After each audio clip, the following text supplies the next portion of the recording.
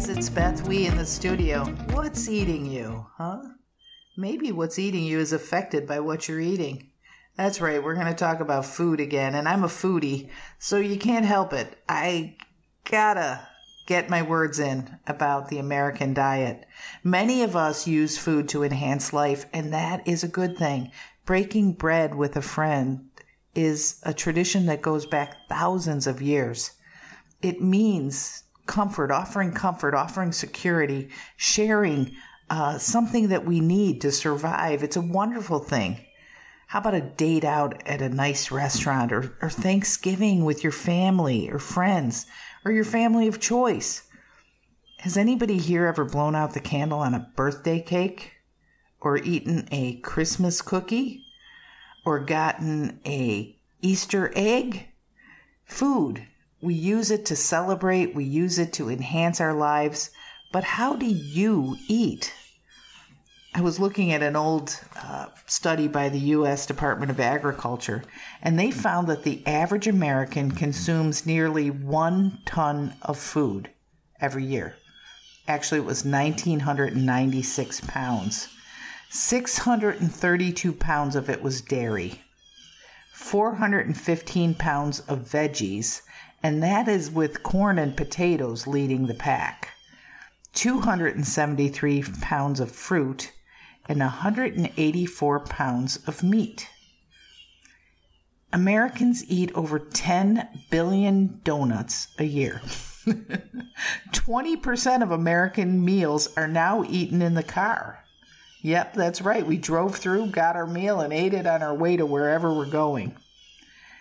In a recent study, 45% of millennials and 24% of baby boomers have adopted a special diet, something like I'm gluten-free, or I'm eating vegan, or I'm only eating no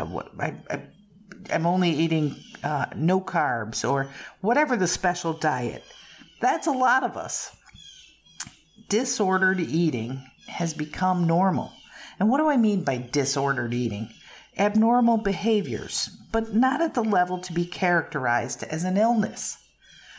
So, chronic unrestrained eating is a disordered eating style. Have you ever just pigged out? You're just going to pig out tonight and pay for it tomorrow.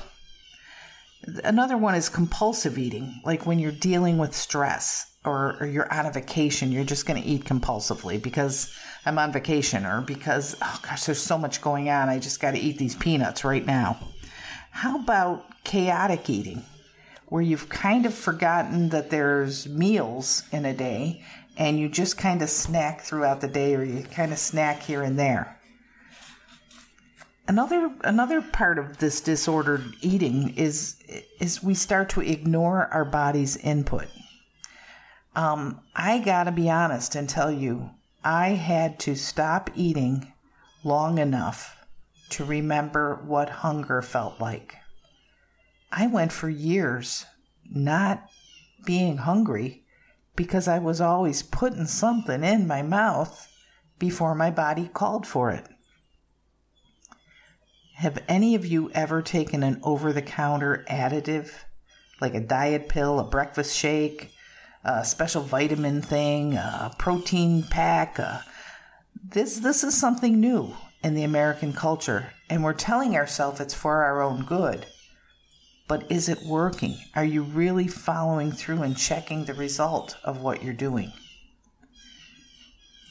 Anybody who has a child that carried that child knows about food cravings. When you're pregnant, food cravings. I'm craving, and it can be the weirdest thing, something you'll never eat again in your life. I need the fire hot Cheetos. I need oatmeal right now. Food cravings. Sometimes when we're depressed, we crave sweets. Depression. Sometimes people with depression crave alcohol, and that's a depressant. Adding a depressant to depression is not a good choice. How about night eating? You're fine, and then all of a sudden it's time to go to bed. You gotta have ice cream. I can't go to bed without my ice cream. Sometimes when you're homesick, you crave a food that you used to eat with your family when you were young. I just need to eat some peach pie, says the Georgia girl. or I want some cheese curds, says the Wisconsin girl. Whatever it is, I'm sorry I'm making it all girls. The boys do it too. But food cravings is another form of disordered eating. How about this? Eating to attain a goal. High school athletes do it all the time. They want a certain body mass index or weight. Many of these can move into an eating disorder if you're not paying attention. You get so focused on the goal that you forget about the body that's carrying the load of your focus. And then we can go to eating disorders. These are psychological disorders marked by extremes that are out of control. The person has lost power over whether or not they're going to do it. The National Institute of Mental Health says there's 3 that they talk about. Anorexia nervosa, that's where you're going to starve yourself and you can't make yourself eat. Bulimia nervosa, that's a binge followed by vomiting or using a diuretic, fasting, exercising, but it's you make yourself pay for the binge eating that you're doing. And then there's the binge eating disorder. You don't purge. You just get obese. You just can't stop eating.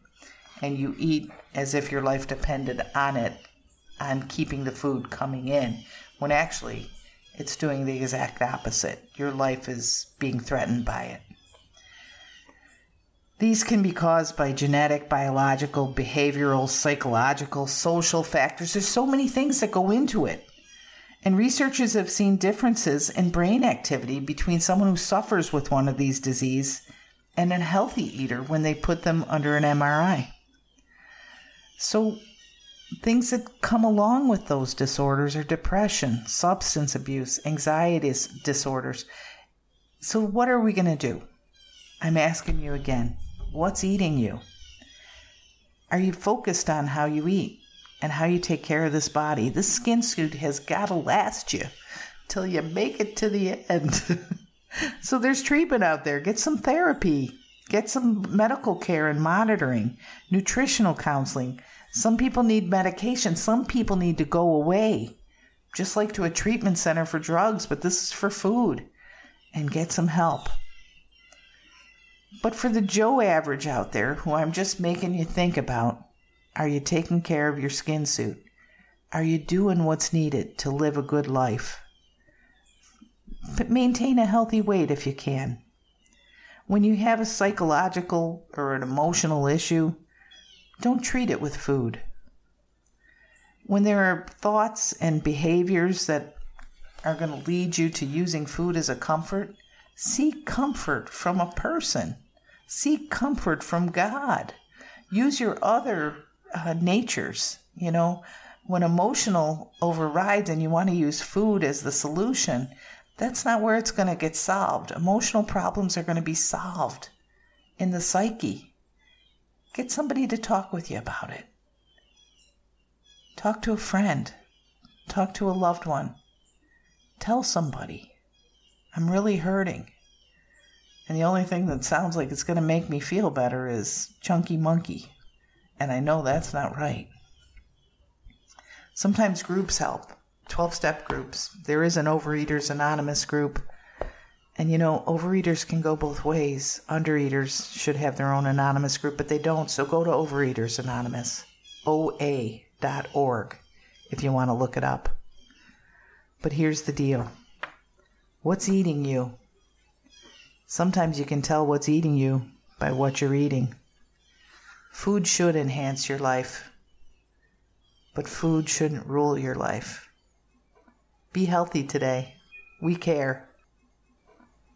It's time to take addiction out of the shadows and shine the encouraging light of recovery on everyone affected. Good Seed Podcast is powered by BethWE.com, a nonprofit ministry based in Vero Beach, Florida. We'll start the uncomfortable conversations that turn despair into hope and complacency into action. Connect, communicate, and thrive with us. Check us out online at BethWE.com. Thanks for tuning in. We'll talk again soon.